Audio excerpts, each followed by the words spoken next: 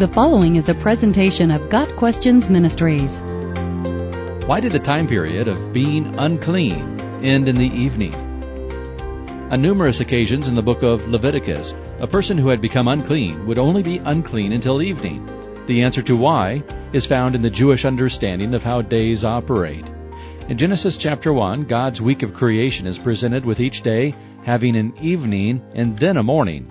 The Jewish people recognized sunset or evening as the end of one day and the beginning of the next. This is also why the Sabbath begins at sunset on Friday and lasts until sunset on Saturday in the Jewish tradition.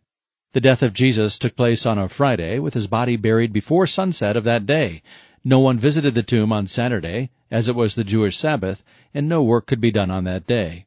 Under the Mosaic Law, several actions resulted in a person becoming ritually unclean until sunset. For example, Leviticus 11 verses 24 and 25 states, "You will make yourselves unclean by these unclean insects. Whoever touches their carcasses will be unclean until evening. Whoever picks up one of their carcasses must wash their clothes, and they will be unclean until evening." If a person killed a fly and touched its carcass in the morning, say at 10 o'clock a.m., that person was to wash his clothes and would remain ritually unclean until that evening.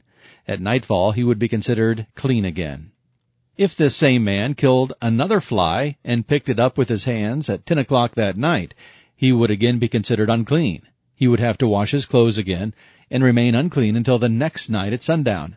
In Western thought, both occurrences would be seen as taking place on the same day, 10 a.m. and 10 p.m., but the Hebrew way of thinking considered these events as occurring on 2 different days. The result was the fly-swatting person being unclean for 2 days. Imagine how often people would have to wash clothes, and in a time when the only possible way to wash was by hand in a desert. The Israelites would have taken the commands regarding uncleanness very seriously as a result.